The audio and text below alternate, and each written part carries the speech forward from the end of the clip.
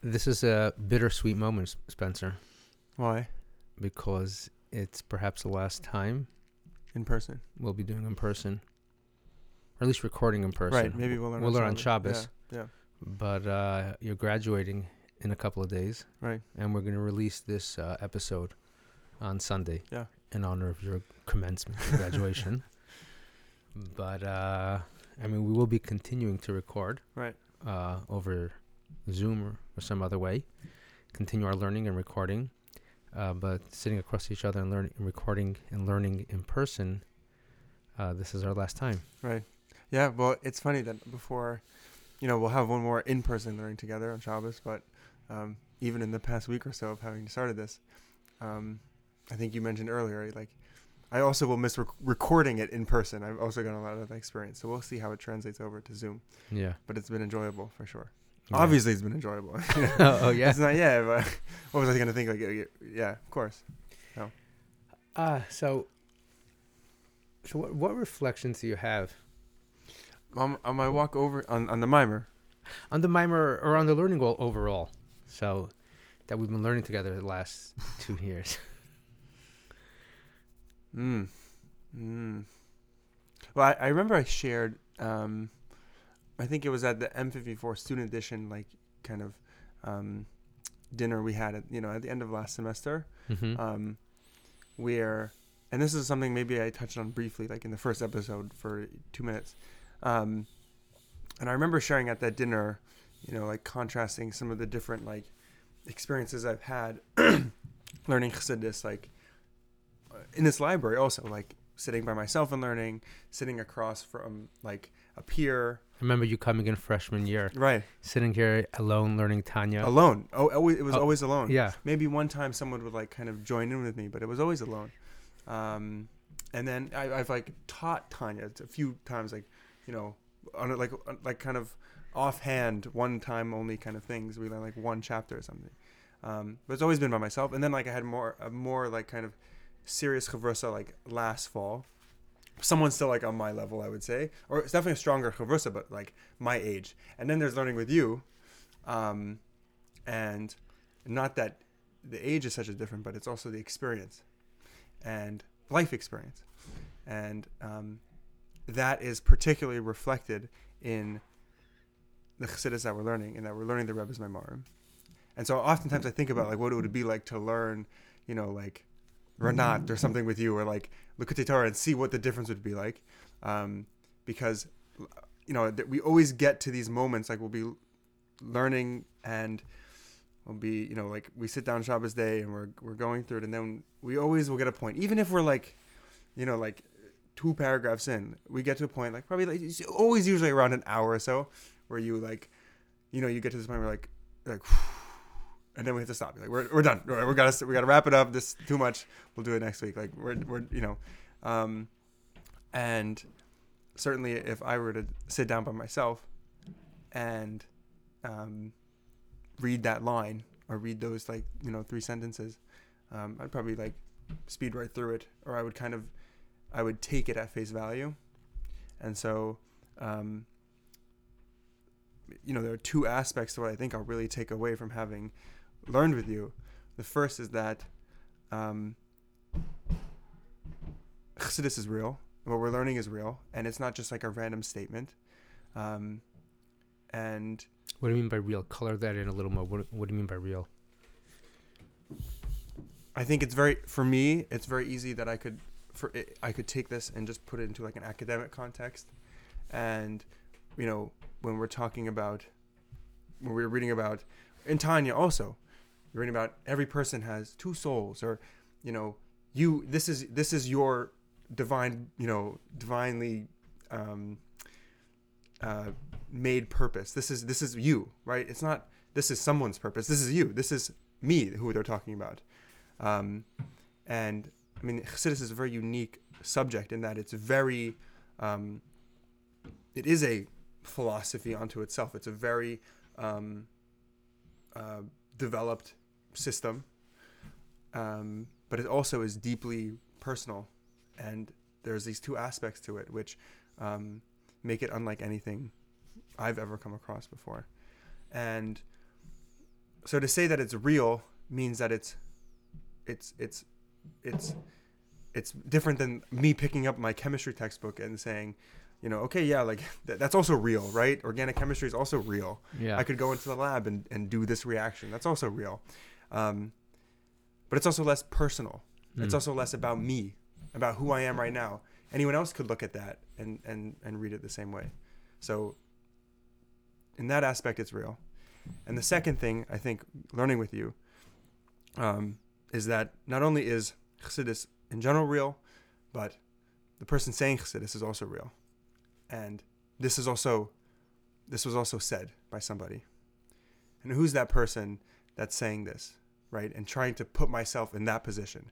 Not just as I'm sitting here right now, I have the text in front of me, or I'm sitting in my room in the morning with my coffee, would I be doing that if I was sitting at my desk with the Rebbe right in front of me, sipping my coffee? Probably not. And so I think those two things have really kind of matured my understanding of a quote discipline, of a subject that I very much enjoy, but have refined it and made it more. The word I'm leaning to is mature, but more real is what I lean to. Yeah.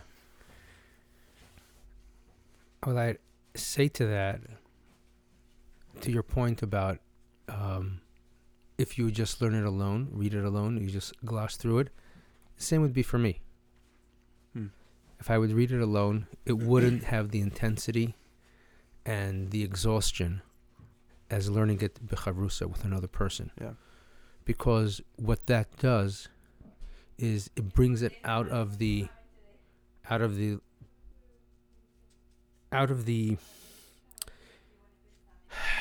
would I call it? Out of the coldness, out of the freezer, right, of the text of the book, and thaws it and warms it and gives it fire, right, in conversation, right, when we speak about it. Ultimately, that's what all texts are about, but particularly Chassidus. Yeah. Like you said, that's the real part you're saying. It's speaking to me. Yeah, it's alive. It's alive. Yeah. And it really mostly becomes alive when you are learning a bit b'chavrusa. Yeah. And learning b'chavrusa doesn't necessarily mean sitting across from another person and reading it and translating it. Learning b'chavrusa means speaking about it, bringing it to life, and really, in a sense, personalizing it. Yeah. And that's what I've enjoyed learning with you. You do that. You take it in, and you respond to it. So it's really, as I say, really geschmack.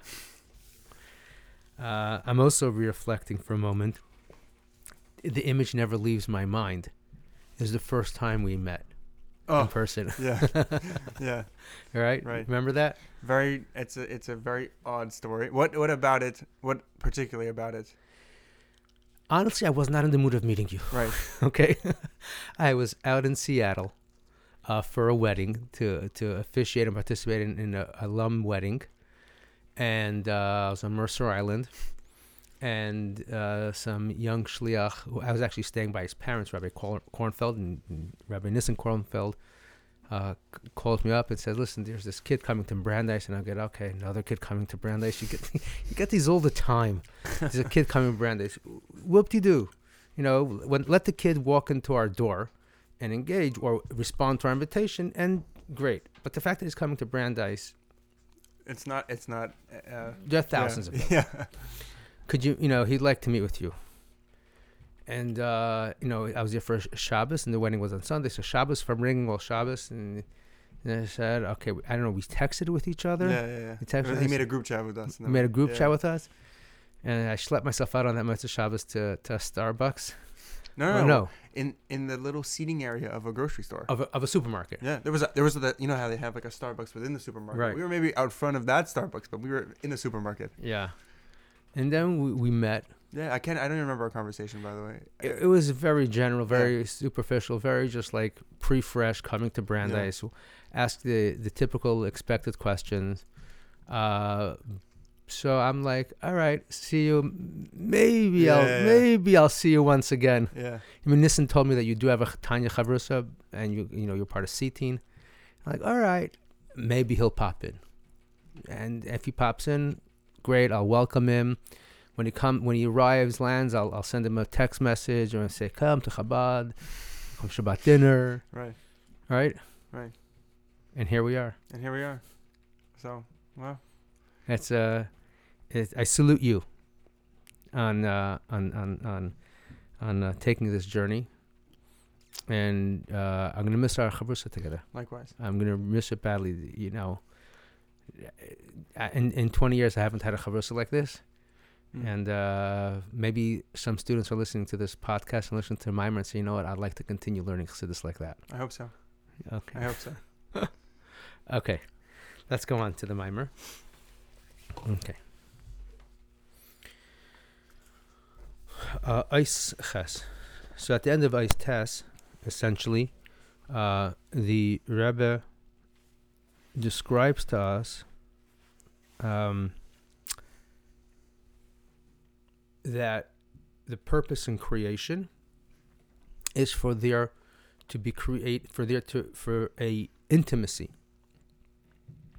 to emerge between man, between humans, between people, between Ephraim and God. And let's take a moment to just to color what does intimacy mean.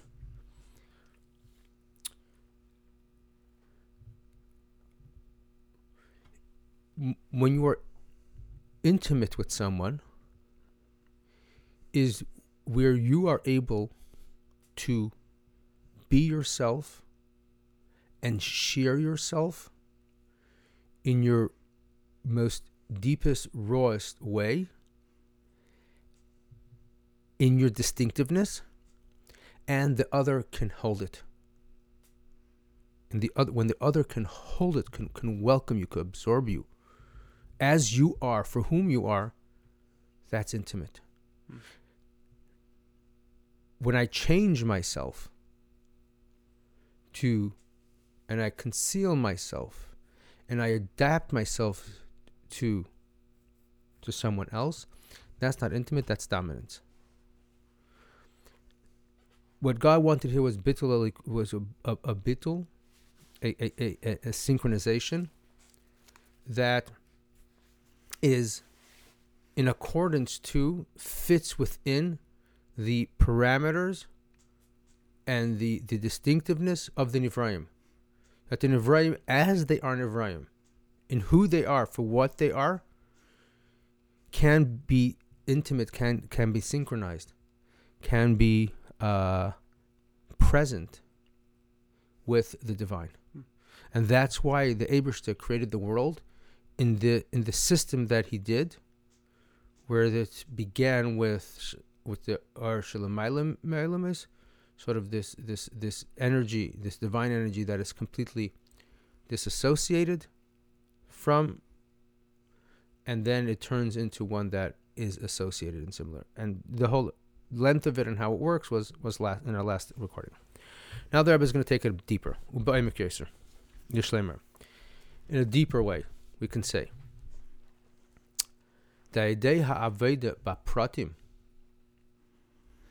in the details, in the distinctiveness, in the pratim is also the differences. By synchronizing them, by aligning them with godliness, magim libchinas etzem ha'or shelamayla gam ha'or shelamayla ma'olamis sheyeshna behelim b'klal d'olamis. Okay, we're getting to something. There's etzem ha'or and there's or shelamayla ma'olamis. So there's etzem. Okay, there's or in general is movement. A movement toward. Every movement is toward. A movement. That is or. That is even though it's a movement that is not a movement with the intention of a direction. It's a movement away from the self. So it means it's not a shaykhus, it's not towards the other. It's a movement within the self. It's still considered a movement. Then there is the etzem ha'ar, which is it's sort of the silence within the movement, the being within the expression, the core of from what is being expressed. The etzem ha'ar, it's a certain silence that it's a silence that captures everything.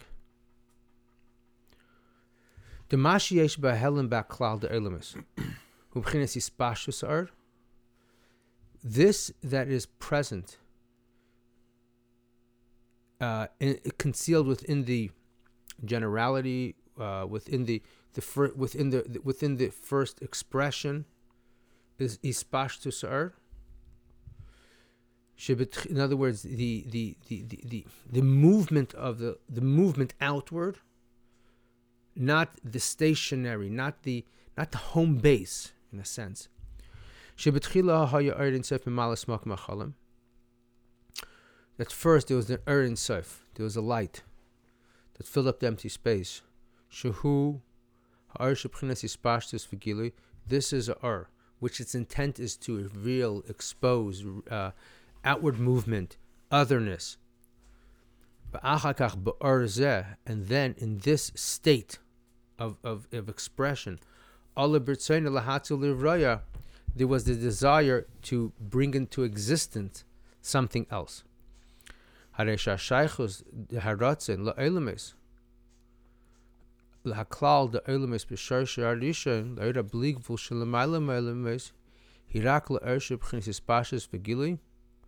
So basically, so even though in a certain in other words, even though it's rooted in something extraordinary, something very much expressive of the source, expressive of the source, the art, which expressive of source, and not what is intended to be brought outward. It's still in the arena in a sense. It's in this space of the giver, of the divine, of God, of the teacher, of the provider. Nonetheless, it is the element of the provider, of the giver, of God, of the teacher, that is not within the deepest silence, the deepest core of the teacher, of the divine, because the deepest core is not expressible. And the moment it is expressed, it is a certain degeneration, a certain downgrade of the self. In other words, let's bring it down a little more.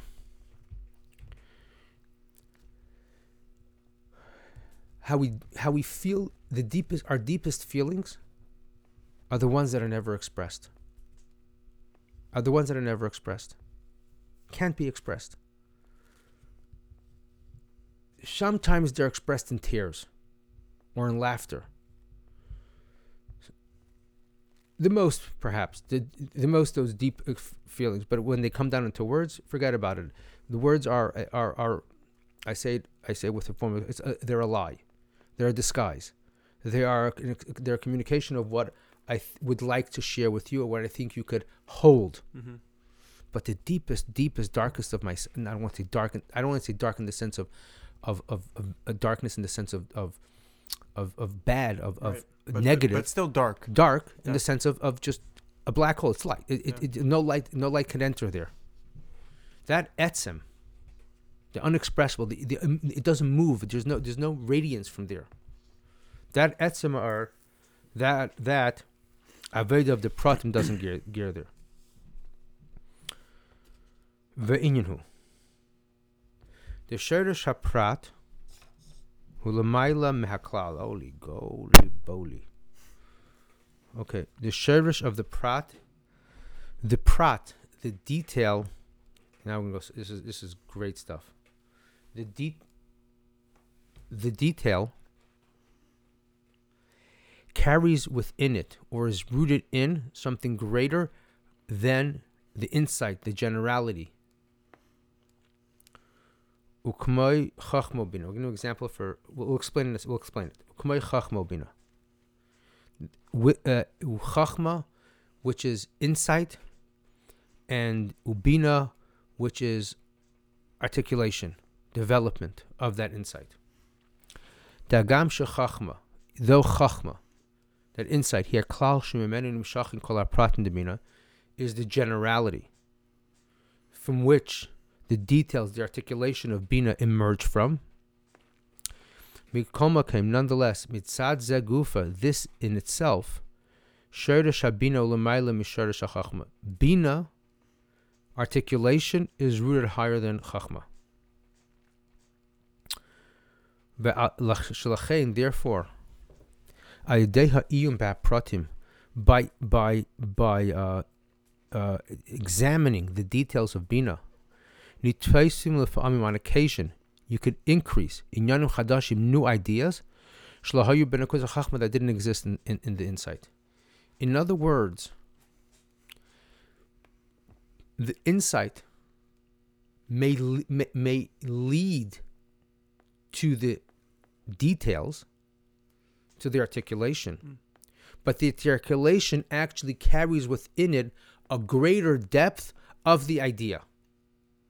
It comes about through the insight, but the idea, the depth of the idea, is found not in the insight but in the details.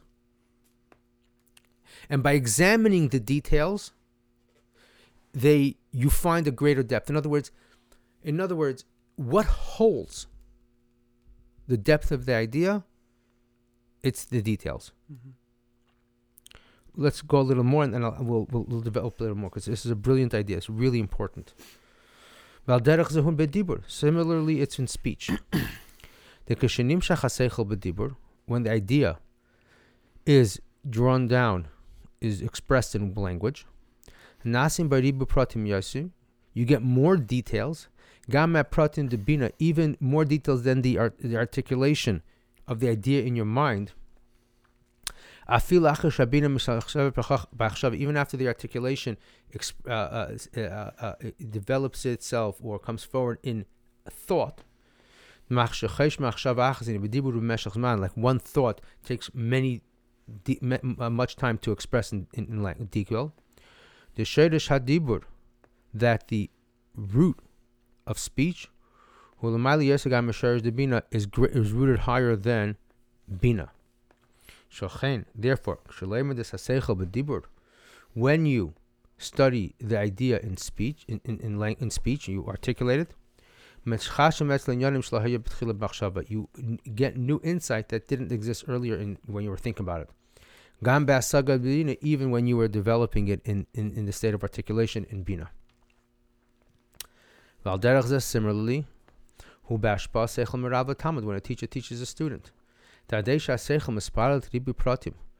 through the details, into numerous details of the idea being articulated into numerous details and being expressed, the details being the idea becoming granulated. Particularly when you're teaching to a young or an underdeveloped student, the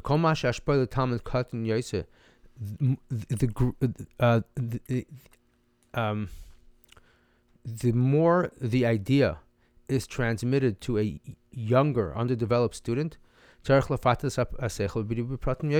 to articulate it in more detail.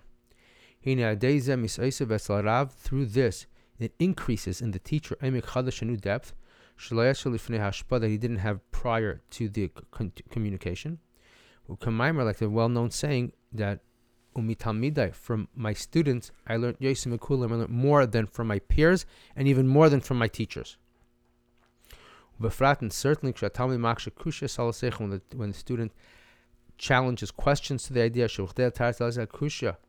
in order to answer the question, a new insight needs to emerge.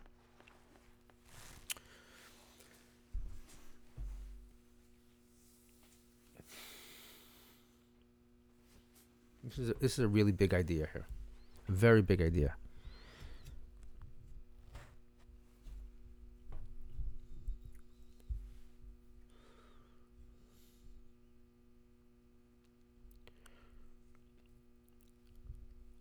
You ever find yourself talking to somebody, or you talking to somebody, and they say a statement. They say something like, learning a Maimon together was real. Okay? Mm-hmm. When you are then asked to describe it, what does it look like?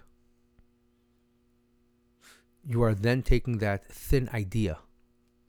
It's a thin idea, which is universal. Because when you say it looks real, it can mean a variety of things.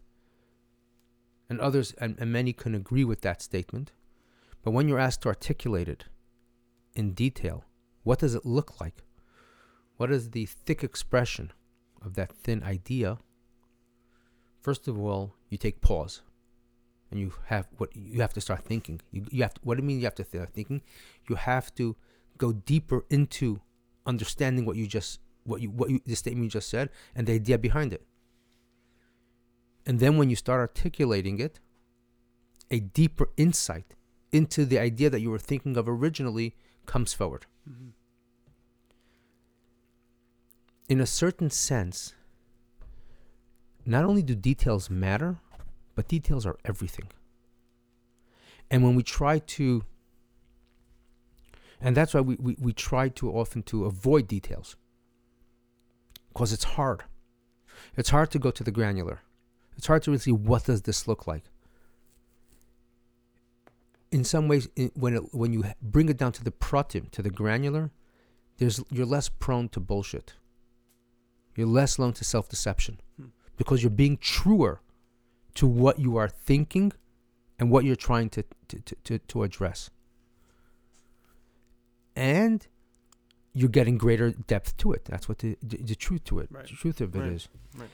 In a sense, that's what he's saying. The shirish of the prat is higher than the klal.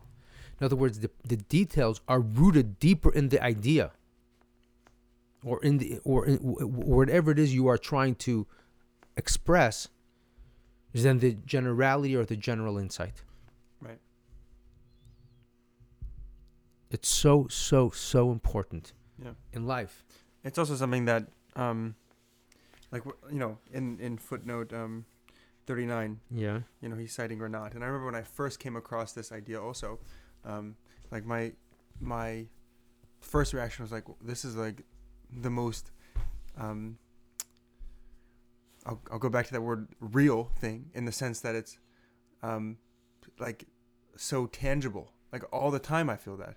And that I'll be in a conversation with someone, or I want to tell someone something, and I start that process of trying to connect with them or tell them something, and as I'm doing that, I actually get a better sense of how I feel, and that's like it gave me this very simple kind of perspective of the power of just like talking it out sometimes. Mm-hmm. And I think a lot of people sometimes resort to not talking it out and remain in the world of kind of sticking with that klal and not talking out and bringing out what's dark. And I think there's a lot of a very deep advantage to it takes effort, right? That's what we're calling it here, to engage with the prat here and bring it out. But I think it's important for people also to talk it out. Yeah.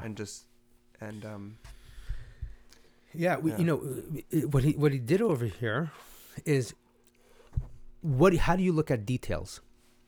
Do you look at details as simply details, insignificant compared to the big picture? compared to the abstract idea. Mm-hmm. And it's, it's like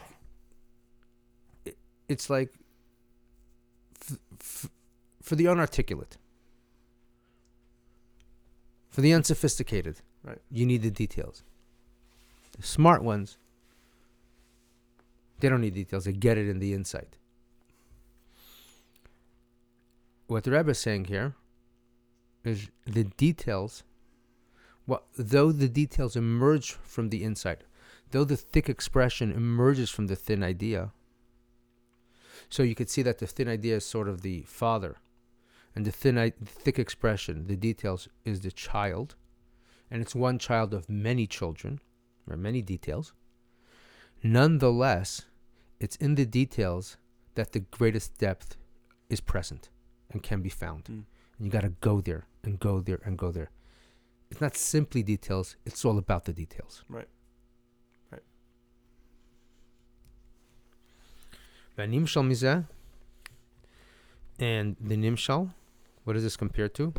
Yuvan l'maylo will be understood binyan asar ma'amaris, regarding the 10 utterances of creation.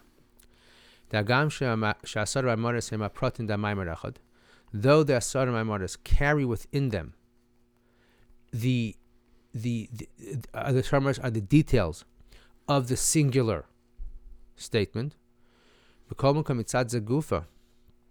because they are the details. So even though they emerge from the Maimer Echad, but because they emerge from the Maimer Echad, since the prat, the detail, is rooted, carries deeper, is rooted. A better word than rooted, it emerges from, it penetrates through, higher than the klal. Therefore, working in a world where you work in the details, you work in the granular, you're present in the granular that seems, in a certain sense, disassociated from the big picture. But particularly that the 10 utterances give a capacity, a possibility for choosing wrong. In other words, there are elements over there that are contrary to the idea that's being expressed. They're like a shell, they're like an obstacle. You reach even higher than what the klal of Maimer Echad.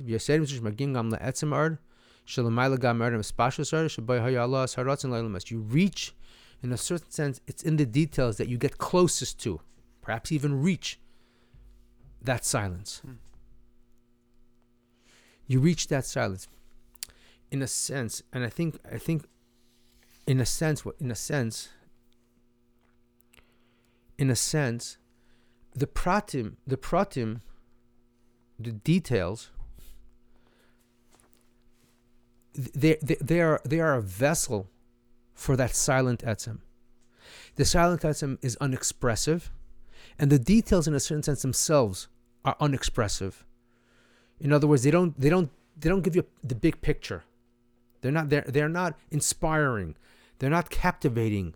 They're not, in some ways, extraordinary. They're quite ordinary in their ordinariness, but since this ordinary is rooted, is a result of, it's something else, that something else, in a certain sense, is present in the prat in ways that it can't be present in the klal.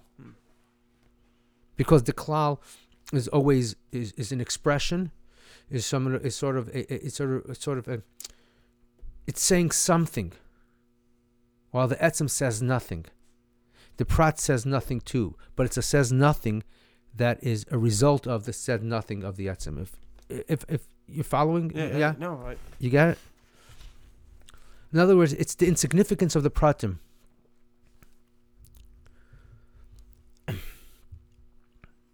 It's for instance, if two people love each other deeply, and one asks the other to do for them something, and they ask you to do something that is meaningless, insignificant, and in that act, you find no reason why the requester should be requesting it. In other words, why would you want it? I have no idea. It's meaningless. and you do it, that meaninglessness comes from something really deep within myself that can't be expressed, and therefore it's meaningless. But it's me asking. And when you do it, you're connecting with the me that meaningless, meaning to say that you can't be articulate, you can't grasp it, you can't computate it. Right. It's the reason you're doing it is all exclusively for one thing, because I asked. That's maybe a metaphor for how the pratim connect with the etzem. Mm-hmm. Okay.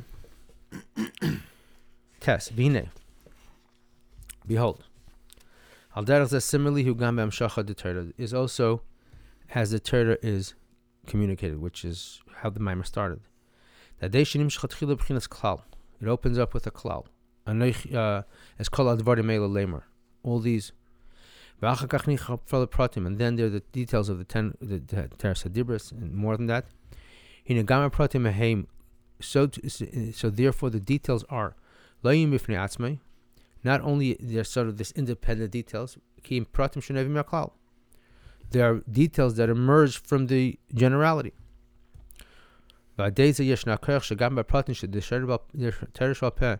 This allows that this empowers that the details of the Torah Shebal Peh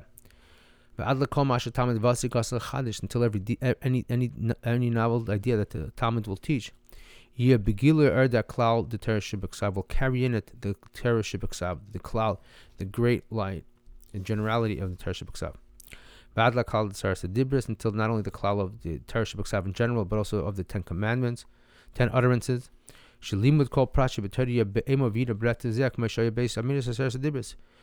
when you study any detail in Torah, you should experience it as if you're experiencing the recitation of the 10 utterances at Har Sinai. Until you touch until you touch the one utterance that carries within it all utterance, in other words, it has the intensity of the entire Torah in that one statement. And furthermore, through the intense study of the details of Torah Shebal, you reach to a point that is higher than the generality. Every novel idea, something new, something brand new.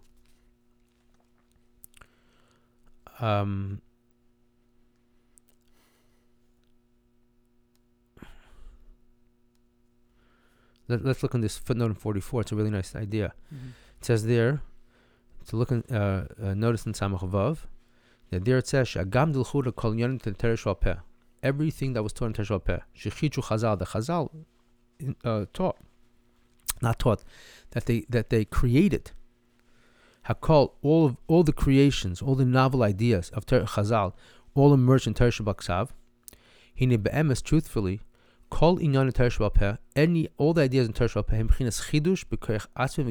Peh, these are novel ideas that the authors, the Tanoim or the Amoraim, discovered through their effort, on their own, through their effort. Through their effort, they drew down, not only from this state of Torah Akdosh, from the Torah as, in other words, from the Torah as it already emerged, already it was formed, rather from something deep within the Ein Sof that didn't exist in the Torah. Through your effort in Torah, through the human effort in Torah. You draw down the Torah as it exists in its pre-Torah state. It's in the state of how it's one with the silent Ein Sof, which is greater than the Torah as it emerges from that it already emerged. Masha Amru 45 footnote 45. Masha Amru Kol Masha Talmid Vasi Gas Lechad Kol Nitin Meitzum Shinai. And this that we said that everything that new that a future Talmud, a future student will introduce was given to Meitzum Shinai. That is Lefisha Matar Nitna Torah K'Meishi Mushas Belam Atzmi. The Ein Sof Shemai B'chinas Torah K'Meishi B'chinas Hamshach Gilui. At Har Sinai, with Moshe, Matan Torah, there was the Helam Atzmi, the Torah in its silence was transmitted there too, and therefore anybody that every time through his effort, through the work in the details, emerges new ideas that come from the Helam Atzmi.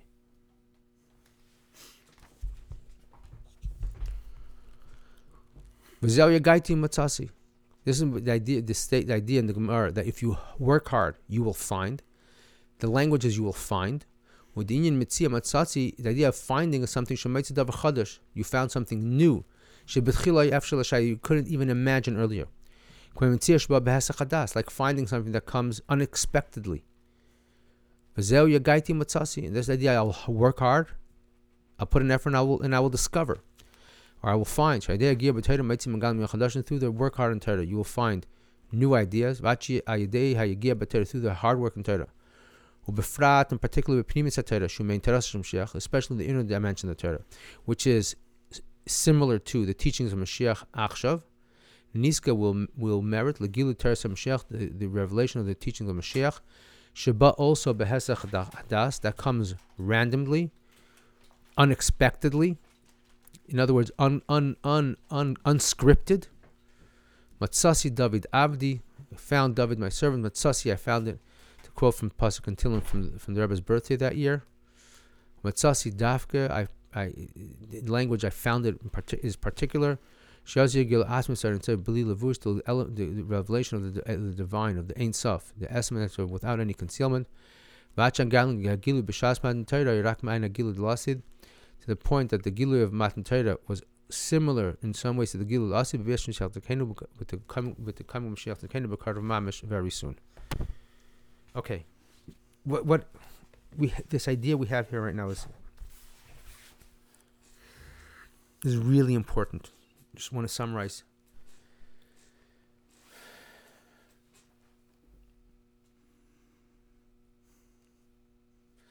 You know the statement, don't sweat the details? Right. Sweat the details. Right. That's how we left off that last podcast. Yeah. Yeah. Yeah. So, sweat the details, because through the details you create this intimate connection.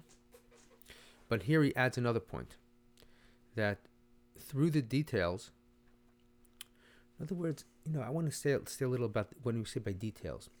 Details are those elements that seem insignificant, that don't seem associated with they're not flashy, they don't seem extraordinary. They seem mundane. They seem a mundane Tuesday in May. A simple act, a simple interaction. To focus on that, to pay attention to it, and to be present in it, to connect with it, and sweat that yagaita. Yeah.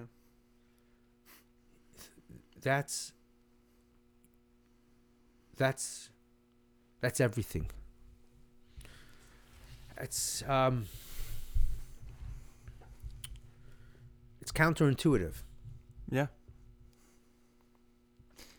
It's also funny that, like on my walk over here, I was also kind of thinking about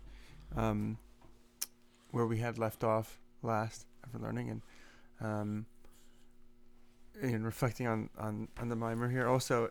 And it's funny that kind of the time I'm at right now, like this week, college graduation is kind of it's the finale, right? It's the summation of 4 years worth of work and relationships and all these very meaningful things, and it's all it comes to this one pinnacle moment where like your name's called and you get a piece of paper and that's it. And this whole week also, and at the ceremony, it's all very, this was your time at school, and it's all about these are the school's values, and it's all very much in the klal. And I've been thinking a lot about my time at school and what are going to be the things I'm going to miss the most. And like obviously I'll miss not living very close to my good friends. Sure, like those are the things everybody say, right? Like and I'll miss like not being able to kind of chat with some of the professors that I've become close with, and to be involved in some of the like science and departments here and that kind of stuff. Fine, all that stuff. A lot of people would say that, and then I've been thinking more and more about what are the things that I'm actually going to miss. All those things I can either recreate in my next steps. I'll be doing cool science where I go next. I can maintain the relationships that I have by putting in that effort. I can still be close to people by putting in that effort and hoping that they reciprocate, and that's fine. So I know I'll stay in touch with the people I'm close with. But what I probably will miss the most, and what I probably won't be able to replicate, are the much smaller and seemingly meaningless interactions with people who very likely I will never speak to again in my life. And yet I'll miss that. I will miss seeing like the random people in the dining hall, these people who, I was never close with. Maybe they're not even my friend. Like there are people who are like, I'm friendly with them. I don't know if they're even an acquaintance, but I'll say hi to them or something. Those people, not seeing them, it's not something from me is not going to be lacking in the future, but it's that small detail that is now gone in a way. And to see, it's those small kind of moments that pass, those small maybe just conversations, or the small just like hellos, or just smiling to someone who like you knew them from orientation and now you're both seniors and you smile past them like as you're walking the hallway. I've never spoken to this person in 4 years. Like even that, like those small details. The lady who I get coffee from for all 4 years, and like she knows my name and that I'm from Seattle. Well, that's about it, right? She's not my best friend, but I'll miss her. And I think these small details, to me, it's very easy to see how especially in this time now, how those kind of touch something deeper. And I can't say that I have like regrets about not being fully present in those details, but I do wish that I had kind of not been so stressed out all the time, and not maybe have taken those smaller moments for granted. That's a marvelous insight. And while you're speaking, and you're speaking about the intimate relationships that you have created here, and you say, you'll be able to maintain them when you move on. Yes, but something will be missing, because those deep relationships, those intimate relationships that you've created here, were created in the details. Right. They were created in the randoms passing through each other, the random hanging out with each other, the mundane. It's in them in a certain sense. It's those mundane, insignificant acts or interactions that are the fiber of your relationship that you've formed with each other. And now, as you move on, you're not going to have that. So even though you will be in touch, and you'll get on the phone, you'll Zoom with each other, even you'll Zoom with each other 5 times a day, those interactions are very, very intentional, very cloud-like. And the most intimate relationship you'll ever create with somebody is with the person who you'll share the most pratim. It's the pratim, it's those intimate, the relationship is that one person who you connect with, who you eventually marry and raise a family with. The family, the intimate relationship is raised or occurs in the mundane, in the pratim. Right. So I hate to break it to you, but the relationships you're having now with your friends, when you're in New Haven, I don't know, they're in Baltimore, for instance, it's not going to be the same. Right. Because the pratim are missing. Right. Right. Yeah. All right. Quite a learning. Yeah, for sure. From this member. Yeah. Okay. We will continue next time. We'll do it over Zoom. Over Zoom. Over Zoom. Yeah. Okay.